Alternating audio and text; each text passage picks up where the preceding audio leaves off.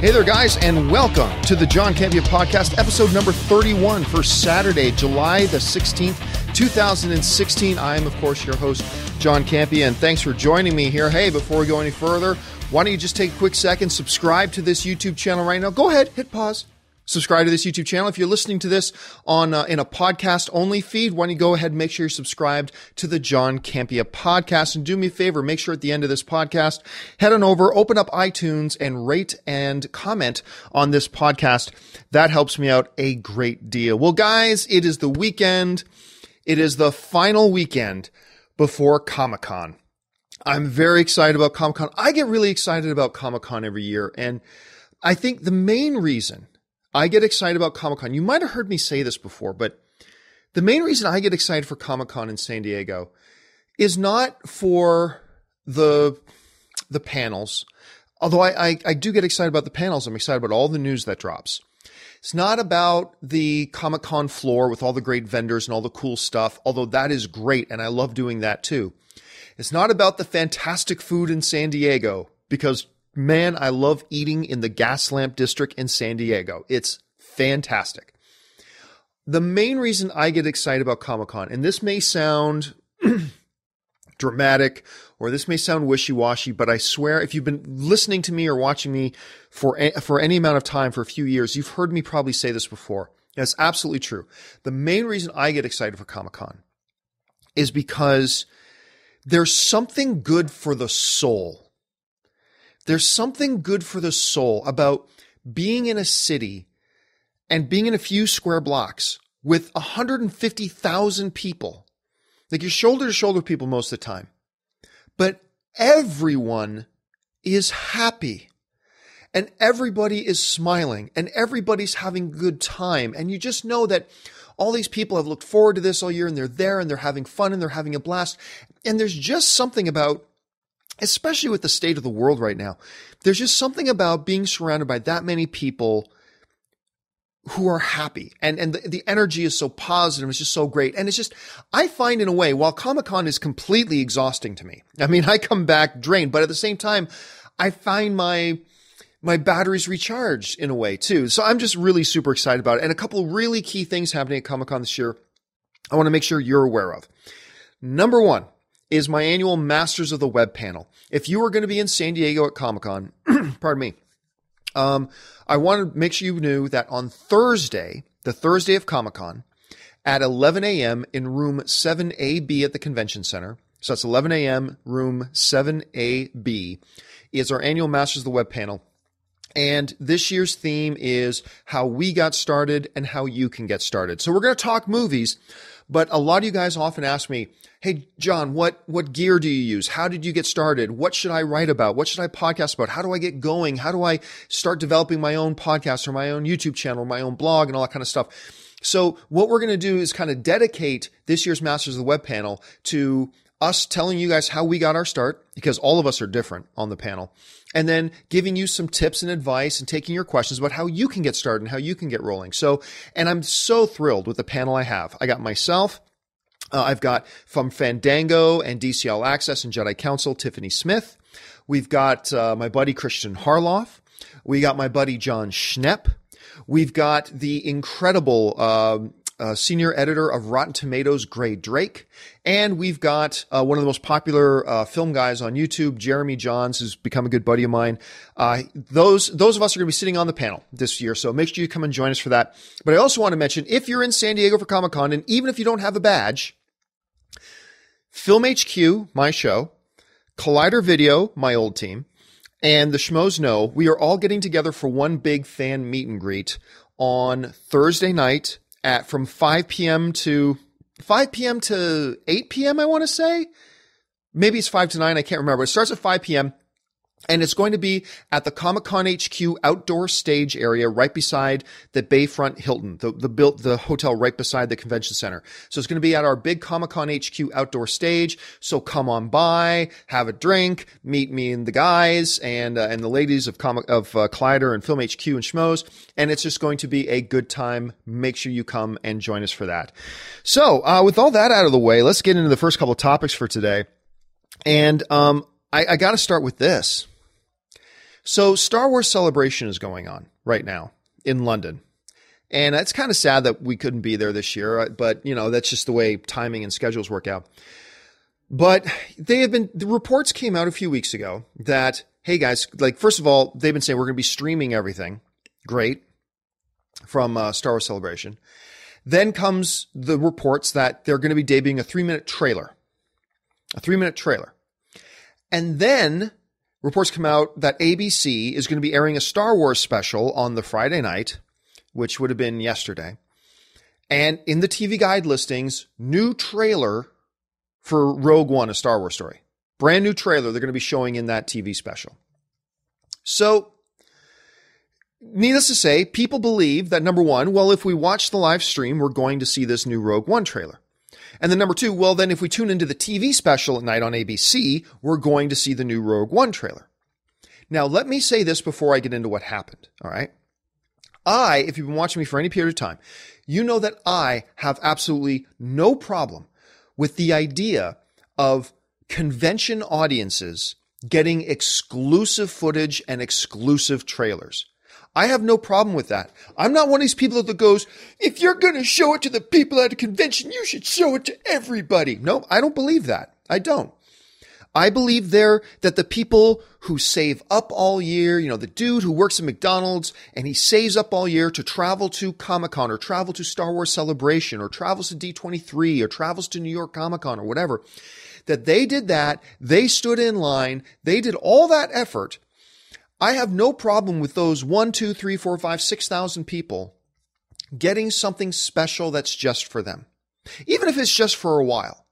I have no problem with the idea of, for argument's sake, let's just pull something out of thin air here. Let's say Paramount was bringing the new Transformers that they're working on, that they're bringing that to Comic-Con, and they've got their first 1-minute trailer already, and they don't. But let's say they did. I have no problem with the idea of that. Hey, you guys here in Hall H, you stood in line for 12 hours. You came all the way to San Diego. We've got a treat that's special for you, and show them the 1-minute trailer that then maybe they show the rest of the world a week later, a month later, 5 months later, whatever. I have no problem with that at all. There's nothing wrong with something special for the fans, because this has always been my argument. People will say, well, you should be showing it to us too. Well, wait a minute. The only reason they put this 1-minute trailer together was for Comic-Con. So if they didn't have this for the people who are at Comic-Con, you wouldn't be getting it anyway. It's not like the people at Paramount were going, hey, let's take this 1-minute trailer and show it to the world. And then they go, oh, but wait, no, let's just show it to the Comic-Con audiences and not show it to the rest of the world. No. It was never their plan to show it to the whole world, but they put something special together for the people at Comic-Con. I have no problem with that whatsoever. Zero issue. I think that's totally fine. Eventually, you got to show it to the regular audience too, but nothing wrong with that. I think there's something that's totally fine with making the event special for the people that are there. That being said, as we said earlier, there have been reports for a couple of weeks now that at Celebration, a new 3-minute trailer was dropping. In the television guide listings for the television special that was airing Friday night on ABC, it said, new trailer for Star Wars Rogue One. Even if, let me back up a little bit. So yesterday, the live stream comes, and I get tweets from people say they took the morning off work, they took the afternoon off work, depending on what time zone they lived in, to be there to watch the live stream. They wanted to see the first Star Wars trailer. I know in our studios, we stopped production at around 9 o'clock because we knew this is when they're supposed to be doing the Star Wars trailer. And we stopped production, and we did that. A lot of people around the world were looking forward to it because Star Wars allowed either Star Wars directly put out the information that a new trailer was playing, or they allowed the perception to be out there that a new trailer was going to be shown to everybody. Lucasfilm and Disney did one of those two things, and neither of them are okay. Either one, they're the ones who put out the information that a new Rogue One trailer was going to be streamed and then shown on ABC later that night, or two, they were fully aware that that was the perception out there because that was what was in the TV guide listings. That's what the reports were. And they just allowed the general public to continue believing that. Either way, Disney's complicit in this, okay? So Disney allows the perception to be out there that we're going to be showing this new trailer. And what did they do? They didn't show the trailer. Oh, they showed the trailer to the audience at Celebration. And again, I have no problem with that. But don't allow the rest of your fans around the world to be led to believe that you are going to show it to them, first in the live stream and then on the television special later that night, and then not show it to them. Yes, they played a very cool, 3-minute behind the scenes piece of footage, but the Rogue One trailer, what we were told we were going to get, they only showed to the Celebration audience, the people there live and in person. And again, I have no problem with that, as long as you don't first let your regular fans around the world be led to believe that you were going to show it to us. And they didn't. They didn't. Instead, they went, people believe that if they tune into the live stream, they're going to see the trailer. Let's not correct that. Let's not correct their thinking. Let's not put out anything saying, oh, guys, just so you know, we are going to be streaming a special video, but the trailer is going to be exclusive for the people at Comic-Con. Hey guys, we know that the information in the TV guide listing says new trailer, but we want to warn you that it's not the trailer. It's just going to be the same 3 minutes behind the scenes reel that we showed in the stream earlier today. That's what Disney should have done. They should have let people know, hey, just so you know, it's not the trailer that the rest of the world is going to get. That's just for the Celebration people. They didn't do that though. So you had all these people tune into this useless television special, thinking they were going to get the Rogue One trailer, and they didn't.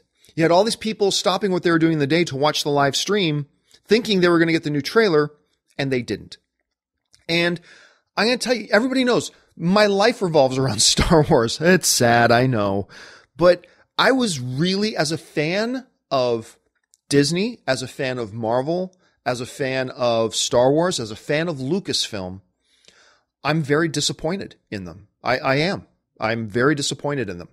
They knew that the perception out there, whether it was directly their responsibility for putting the word out there or not, they knew the perception, whether it's through mistakes or not, was that a new trailer was going to be shown worldwide to the fans. They knew that was out there. They knew the reports were out there. They knew that was listed in the TV guides. They knew that was the case, and they did nothing to correct the fans' expectations. They did nothing to correct the fans' expectations. Instead, they said, hey, more people will watch our useless television special if we don't tell them it's not actually the trailer. Hey, more people will log into the live stream if we don't tell them we're not showing the actual trailer. That's a little underhanded. Now, look, this isn't a big deal. It's not a big deal. There are much bigger, more important issues in the world, and myself and all the other Star Wars fans, we're going to get over this pretty fast. We are. It's not a huge deal. But as somebody... And maybe if this was Universal doing it, or maybe if it was Paramount doing it, or maybe it was the Bourne series doing it, or if it was the Bond franchise doing it, or it was the Twilight franchise doing it, I'd still be, hey, that was a little bit underhanded, but I wouldn't be as disappointed. But the fact of the matter is, I love Lucasfilm. I love Lucasfilm. And to be disappointed by something you're such a big fan of and something that you love so much, it's just a little extra sting. Again, it's not a huge deal. It's not. And I don't want to act like it is a big, big, big deal. I'm just saying that as a Star Wars fan, as a fan of Lucasfilm, as a lifelong fan of Lucasfilm, I'm just disappointed. Now, and this is different from my disappointment like in the prequels. I was disappointed with how the prequels turned out, but at least George Lucas, he was trying to give something to the fans that he thought they would love. The fans didn't love it, but at least George Lucas's motivation was, I want to make something that the fans will love. And so there's that kind of disappointment. I was just disappointed that it didn't turn out well, but I'm actually disappointed in Lucasfilm, you know? So anyway, like I said, not a huge deal. I'll get over it. I just hope that they hear the disappointment coming from the fan community about how they treated this and how they handled this. And hopefully they will take steps to make sure that something like this doesn't happen again, because it's just disappointing. That's all. It's just disappointing. It's not I'm not a Star Wars fan anymore. I'm not going to go see Rogue One now. No. It's a small thing. It's just disappointing. That's all. Now going right from something that was very, that was kind of sad and disappointing about the Star Wars universe to something that is very awesome about the Star Wars universe. So this morning I wake up and there is, a couple of things. There's the new novel, but I'm going to set the novel aside for a second. A new trailer for Star Wars Rebels Season 3 came out. And something that we have been talking about and buzzing about and speculating about was finally confirmed. The character of Grand Admiral Thrawn is being brought into Star Wars Rebels. Now, you know, if you followed me for any period of time, my favorite Star Wars books of all time are the Thrawn trilogy, the Heir to the Empire series done by Timothy Zahn. That was takes place like a number of years after. It's no longer canon. It's not canon, but it takes place a number of years after Return of the Jedi. And Grand Admiral Thrawn is my favorite, extended universe character in the Star Wars universe. Thrawn is amazing. And we speculated for a long time because they said, even though all the old books are no longer canon, authors and filmmakers and creators are free to cherry pick from the old novels and stuff and take pieces out of that and bring it into canon. And they have chosen to do so with Grand Admiral Thrawn. And not only am I excited that they're doing Thrawn, but watching this like 3.5 minute trailer for Rebel Season 3, they are actually nailing Thrawn. They got it. They understood Thrawn because everything he was saying was so perfect to the character. And I was really excited. Again, the trailer continues to suggest that Ezra may be heading down the dark side, that some bad things lay ahead for Ezra. He's being slowly, bit by bit, seduced by the dark side. We hear Kanan even talking about that, and that's very cool too. Darth Maul is coming back for this season, and that's cool because we know how the way season 2 ended. So that was very exciting. And they did mention too that Timothy Zahn, the guy who wrote the Thrawn trilogy, he is writing now a canon book on Thrawn, a Thrawn novel. So this is exciting. I love the Tarkin novel. And so the fact that they're doing a Thrawn novel right now is pretty damn cool. I'm excited about it. All right, let's move on to this. A little bit of buzz got created when Wonder Woman, new images for Wonder Woman got released. And look, everybody knows my history. I still have my doubts about Gal Gadot. I didn't think, while the Wonder Woman character was very good, I thought it was very good in Batman v Superman, I wasn't all that impressed with Gal Gadot's acting. But then again, to be fair, there weren't many scenes where she was required to do much acting. So let's give it a pass. Let's give it a pass. That's me saying that. Let's give her a pass on that. I'm still nervous about her trying to lead a film. But hey, let's give it the benefit of the doubt for now. But these new pictures came out. And while these new pictures say nothing about how good or bad the movie is or how good or bad the acting will be or any of that, the pictures came out. So let's just talk about these pictures. I think these pictures look great. I mean, they do. These pictures of Wonder Woman, these ones where she's doing the double bracelet cross, I think that looks really cool. I really like the picture of her and Patty Jenkins, the director. It's got a little bit of a Thor feel in the woods there, but that's fine. And a really nice picture with her and Chris Pine, some kind of contemplative moment, I'm sure, where she's thinking about leaving the island to go and join the conflict in the world outside. But regardless, I think the look is spectacular. Now, granted, it's just a picture. We're only talking about the images. This says nothing about whether the movie will be good or bad. But as far as straight up images go, I can tell you, I like the costume. I like the look. I think she looks like Wonder Woman. So I think these are great pictures. So I'm on board. Sign me up for these images. They get a thumbs up from me. All right, let's move on to this next thing here. And this is kind of interesting. So one of the films, the most immediate coming up film that I'm really super stoked about is Suicide Squad. I have not seen Suicide Squad yet. There are whispers that there might be a secret Suicide Squad screening at Comic-Con. That's just whispers. I don't know if that's actually going to be the case, but who knows? Maybe at Comic-Con you'll be hearing that we saw Suicide Squad. But anyway, a lot of us have been wondering what is going to happen with this film. How will it do when it opens up? And right now, the Hollywood pros are tracking that Suicide Squad could open as high as $125 million for its opening weekend. Now, I got to tell you, I'm very excited for Suicide Squad. I cannot wait to see this movie. That doesn't sound right to me, though. It doesn't sound right to me. I can't see it hitting 125 million. I just can't. I mean, I hope it's true. That would be awesome if Suicide Squad, if an unknown property like Suicide Squad, now granted, you got a killer cast in there and the trailers have been fantastic, I think. I think the trailers have been just killer. No pun intended for Killer Croc. But I still think 125 is a little unrealistic. I think Warner Brothers, the movie industry, should be super happy and throwing a party if it hits 100 million. Because what makes me nervous about these reports about 125 million, right? Okay, let's say now it makes 105 million. That would be an awesome number for a Suicide Squad. 105 million opening weekend for Suicide Squad? But now that these reports are out, you know that there are going to be people out there going, oh, it underperformed. No, that means it's a failure. It didn't hit it. Like, are you kidding me? Are you effing kidding me? A movie like this, an unknown property like this to the general audience hits $105 million on opening weekend, and you're going to sit there and call it a failure. You know that's what's going to happen. You know it. Because you know my opinion. I have no time for corporate slave zealots. Like, it's one thing to be more of a Marvel fan than anything else. It's one thing to be more of a DC fan than anything else. But these religious, brain dead corporate slave zealots who just go, no, I only obey whatever Marvel tells me. Whatever Marvel tells me, I'll obey. And if DC puts something out, just say it sucks.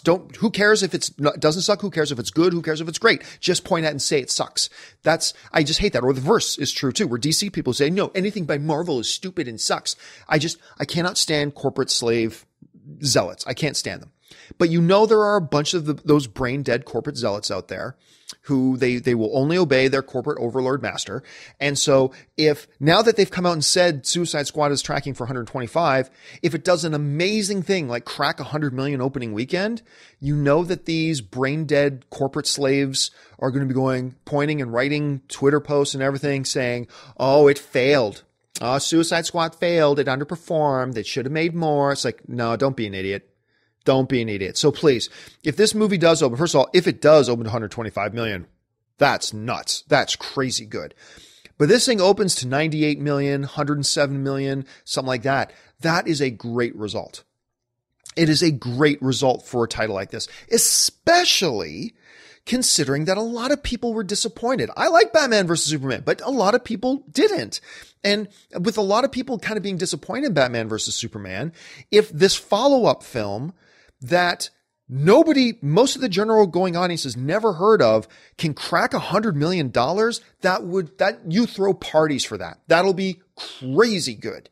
So let's keep our eyes on that and see how that kind of turns. Again, I wish this report didn't come out, but we'll just see how it kind of unravels at this point. All right, this other thing was kind of cool.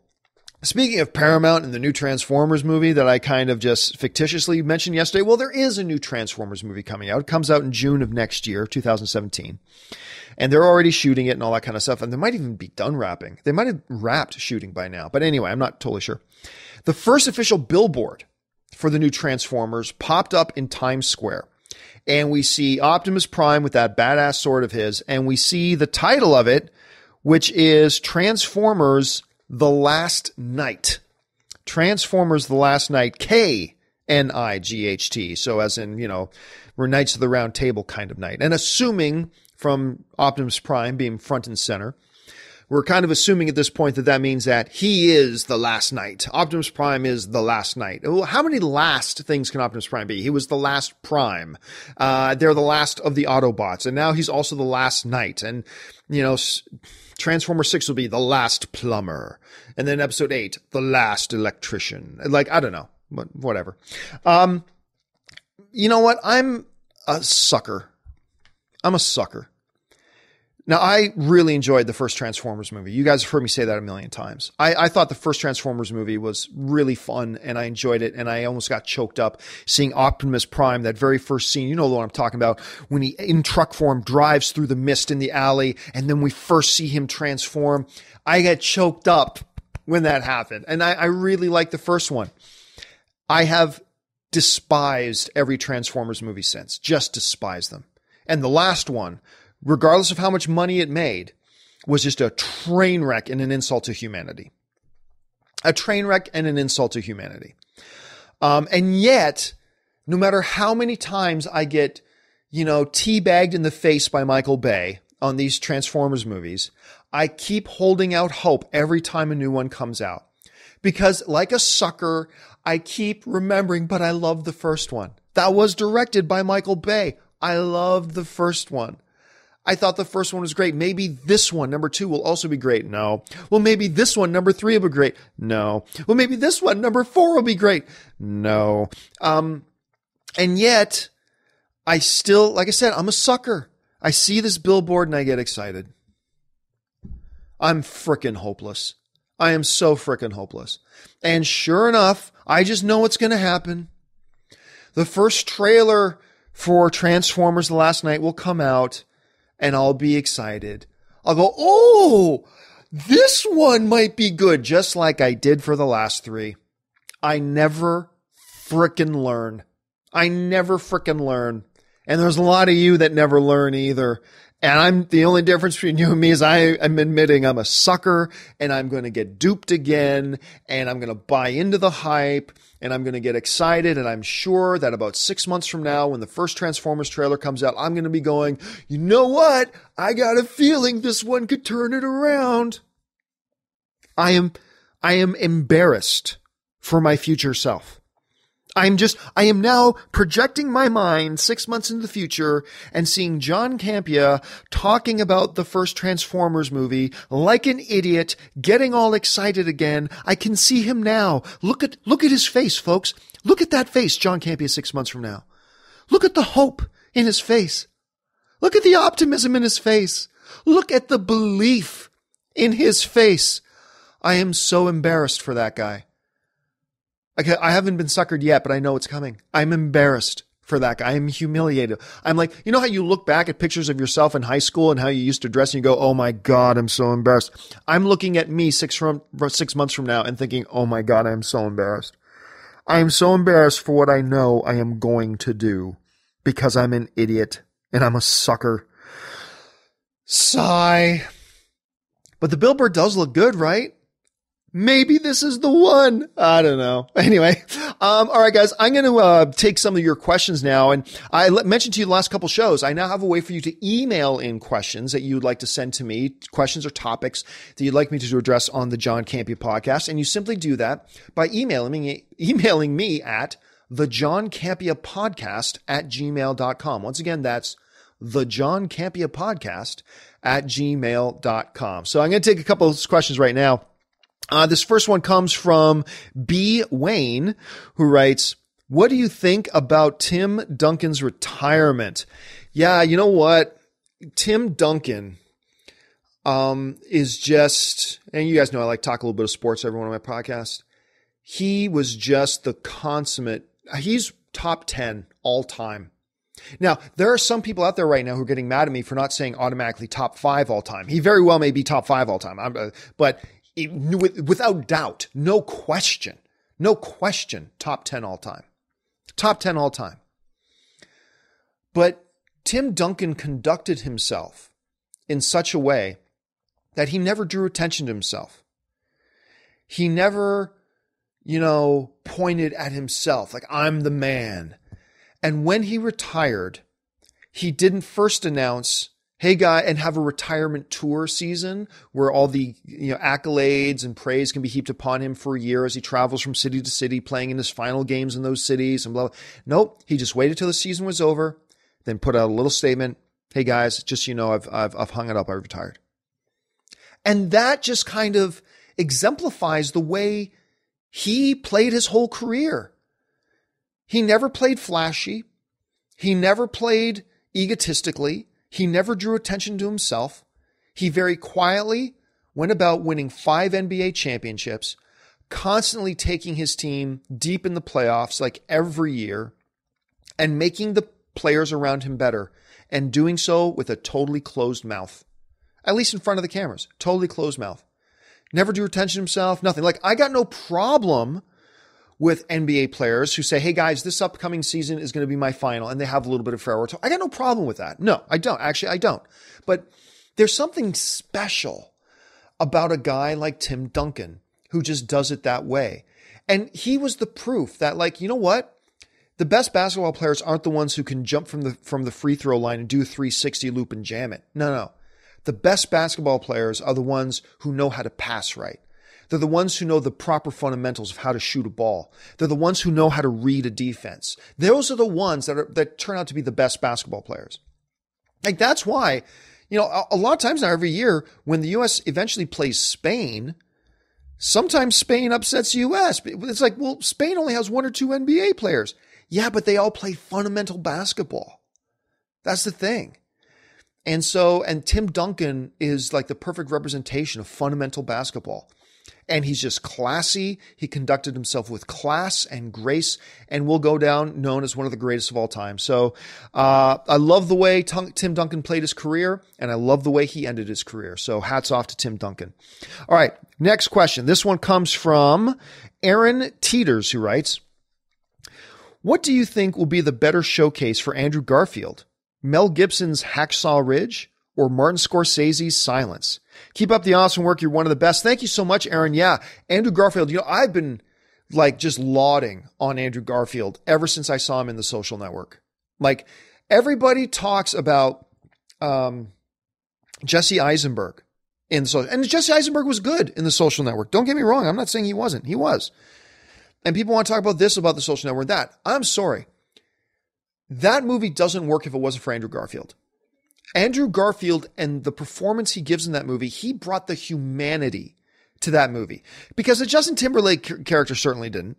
And Jesse Eisenberg's was the centerpiece, but the Jesse Eisenberg character, he didn't bring the humanity to it either. It was what gave that movie a beating heart was Andrew Garfield and his performance. And I thought that he was robbed of the Best Supporting Actor Oscar that year. I thought he was robbed. But that's just me. And I thought Andrew Garfield was a very good Spider-Man. Now, we all have our opinion about The Amazing Spider-Man 2, but that was not Andrew Garfield's performance fault. I mean, Andrew Garfield, I think, was a very good Spider-Man. And now he's got these two, on paper, are like Oscar bait roles, right? First of all, he's going to be in Mel Gibson's Hacksaw Ridge. That could be a huge thing for him. But then he's also going in the hands of Martin Scorsese, one of the greatest directors of all time. And Mel Gibson, I mean, whatever we think of like Mel Gibson and his personality and his antics, whatever our thoughts on that may be, there's no getting around. He is one of the most like incredible directors in the world. He's kind of crazy good. So here he's going to be in these incredible directors' hands with two compelling sounding stories. I'm going to say, this is pure speculation because I haven't seen a trailer for either. Mel Gibson's Hacksaw Ridge is going to be the one that Andrew Garfield really pops in. I think he's going to pop in both. But I'm pure speculation. I'm saying I think Andrew Garfield is really going to pop in Hacksaw Ridge. All right, let's move on to the next question. And this one comes from, I love this name, Vader Little. And Vader Little writes, hi, John. I'm really excited for Justice League and with all the news and stuff, but my fear is with all that fun and light tone in the movie, you know, there have been reports coming out, just so you know, he's talking about that. They're going to try to add a little bit more fun and a lighter tone to Justice League than was in Batman vs. Superman. With all the fun and lighter tone in the movie, do you think that they will ruin the character of Ben Affleck's Batman? Like, as in Batman and Robin? Hey, fair question. You know, what happens a lot in movies is when a movie comes out and we don't like it, we will point to something, a surface issue, and say, oh, that's the problem. Or the opposite. We point to, if something's really great, surprisingly great, we point to a surface issue and say, oh, that's why it worked. Like, it worked in the reverse with Deadpool. Deadpool comes out, and everybody goes, why was it so great? Why is it so successful? Oh, because it was rated R. No, that's not why it was successful. There have been lots and lots of R-rated comic book movies, and most of them fail. So it wasn't because it was rated R. It's because it did a lot of other things right. With Batman v Superman, it worked with the opposite of Deadpool, where it's like a lot of people didn't like it, and they go, oh, it was that dark, depressing tone. It was the tone. You know what? No, there was nothing wrong with the tone of Batman v Superman. Nothing wrong with the tone. I didn't hear anybody complaining about Christopher Nolan's tone. His tone was pretty dark. His tone was pretty somber in his Batman trilogy, and everybody, rightfully so, accolades that trilogy as one of the greatest of all time. I got no problem with that. The problem wasn't the tone. The problem was all the other things that didn't quite work. And like, even as a fan of Batman vs. Superman, I acknowledge the issues. It had some very odd editing decisions. The story flow didn't work right. They didn't emphasize enough points of contention between the points of conflict between the characters. There were several things they could have done better. So to me, the issue wasn't the tone. So, and I think Warner Brothers knows that, and I think Zack Snyder knows that. But I also think he knows we needed a little bit more levity.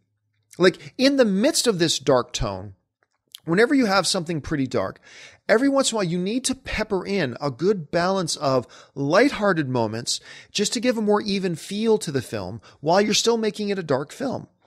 And I think it's fair to say that Batman v Superman probably could have used a few more of those moments. It probably could have. And the one big one that they tried to do that didn't work was, is she with you? Oh, I thought she was with you. Like, that joke didn't work. I really like Batman v Superman, but that joke didn't work. So I don't think we should expect to see a totally top to bottom different tone. All right. We're not, Justice League, trust me, folks, is not going to be Ant-Man. Ant-Man was awesome for Ant-Man, but we're not about to see an Ant-Man tone for Justice League. That's not going to happen. What I simply think they mean by that is they acknowledge that, you know what, we needed to pepper in a few more moments that give a little bit more of an even flow to the story, balance out some of the darker, heavier stuff with some lighter stuff. Don't take the darkness aspect that's down here and, let's raise it to light. No. Keep your dark elements. Keep it where you want it to be. Just make sure you throw in a few things that are up here to give a smoother feel. And I think that's what's going to happen to it. And I think they'll be totally fine. I really do. All right. Last question of the day. And this one comes from Jill Gelantine. I hope I'm pronouncing your name right, Jim. Anyway, I have a question for your podcast next week, and we're back on Batman vs. Superman. I know you like the movie Batman v Superman despite its flaws, and I agree with you that despite those flaws, it isn't a bad film. My question for you is, what would you have done to make the movie better? What would you have taken out or put in to make it a hit at the box office? Well, first of all, let's make no mistakes about this. Batman v Superman was a hit at the box office. Okay, there's no getting around that. Let me just pull up the actual numbers here. I should have done this earlier. But worldwide, Batman versus Superman made almost $900 million. The current number it sits at, from the calculations I have, is $872 million. I don't care who you talk to. I don't care what excuses or jibber jabber people try to make. By any definition, a movie making $872 million at the box office is a hit. It's a hit.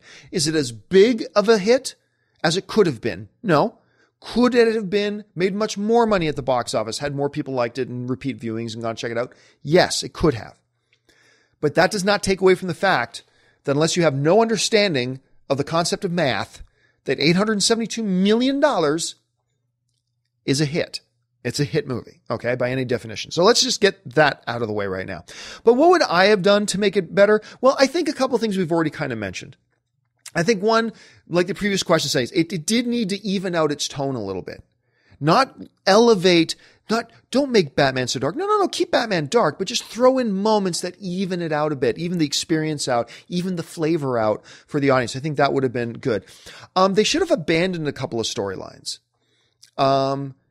For instance, the whole thing about the African situation that starts the movie, right? Shouldn't have even been in the movie. The questions of the Earth questioning Superman and what is the moral implications of a Superman being in our world, blah, blah, all those things speak for themselves. You didn't need to manufacture that opening African scene and all the controversy that goes along with it, with the woman who's saying that she saw Superman killing people when really she was being paid off by Lex Luthor to do it. Like, you didn't need any of that.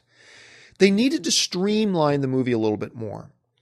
And also, while I love this scene at Lex's party with Bruce and Clark, I think you needed more of that. I think you needed another encounter. I think you need another encounter between Superman and Batman.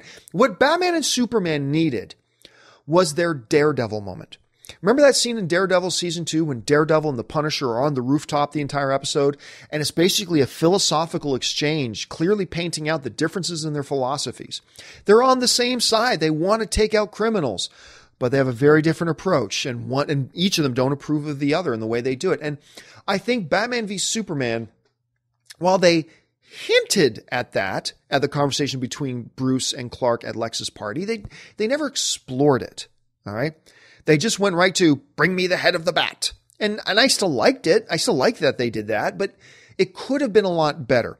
Also, they needed to add in some of the things they put in the Ultimate Edition where Clark is investigating Batman, where Clark Kent is investigating Batman, and he's learning a lot. And because as he's learning, we're learning about the history of the Batman. Batman hasn't always been, like in the Ultimate Edition, we learned that Batman hasn't always been this way. You know, we learned from that one guy in the apartment who says he's got a whole new mean in him. Like something has happened, presumably the alien invasion. It really broke something in Bruce, that he's gotten more vicious and more mean and all that kind of stuff. And I think more of that would have helped flow the story a lot better connective tissue. And we needed to see Batman as Batman and Superman as Superman together on screen much sooner in the film, like not in the first 10 minutes, but I felt like we waited an hour and 15 minutes, an hour and 20 minutes into the movie before they even shared the screen together. And they needed to do this. So really, there's mostly issues of pacing, flow, and tone. Once again, keep the dark tone. Just they need to add in a little bit more levity. And if they'd done all that, I think it would have been much more palatable to a lot more people. All right, guys, that'll do it for me for this installment of the John Campea podcast. Thanks for joining me. Next episode will be Monday, the final episode before I go to Comic-Con. Make sure you join me. Once again, if you're watching the show on YouTube, take a second and subscribe to my YouTube channel. That would be awesome if you did. Also, if you're listening to this podcast in the audio-only edition, make sure you subscribe to our podcast and make sure you open up iTunes. Even if you don't use iTunes, find the John Campea podcast and leave a comment and make sure you rate the podcast as well. That helps me out a great deal. And again, if you're going to be in San Diego at San Diego Comic-Con, the Masters of the Web panel on Thursday in room 7AB, how we got started, how you can get started. Make sure you come to that. I think it's going to be a lot of fun. And of course, our meet and greet with Film HQ, Collider Video, and Schmoes Know is going to be Thursday at 5, starting at 5 p.m., going to, I think, 8 o'clock p.m. outside the Hilton Bayfront Hotel right beside the Fox Sports Grill at the Comic-Con HQ outdoor stage. Make sure you come on by and say hello, take some pictures with me or other people in the crew that you're big fans of. Come on down and join us there for that. So, and by the way, guys, my show, Film HQ, on the Comic-Con HQ network. Do you know how weird it is for me to say, yeah, I'm the exec producer on the show, on this network now, and joining me are other producers and people like Mark Hamill. Luke Skywalker himself has a show on our network. Nathan Fillion, Alan Tudyk, Kevin Pereira, Adam Sessler, Her Universe, just lots of great stuff on Comic-Con HQ. Make sure you go over to www.comic-con-hq and sign up for your free trial until after Comic-Con is done.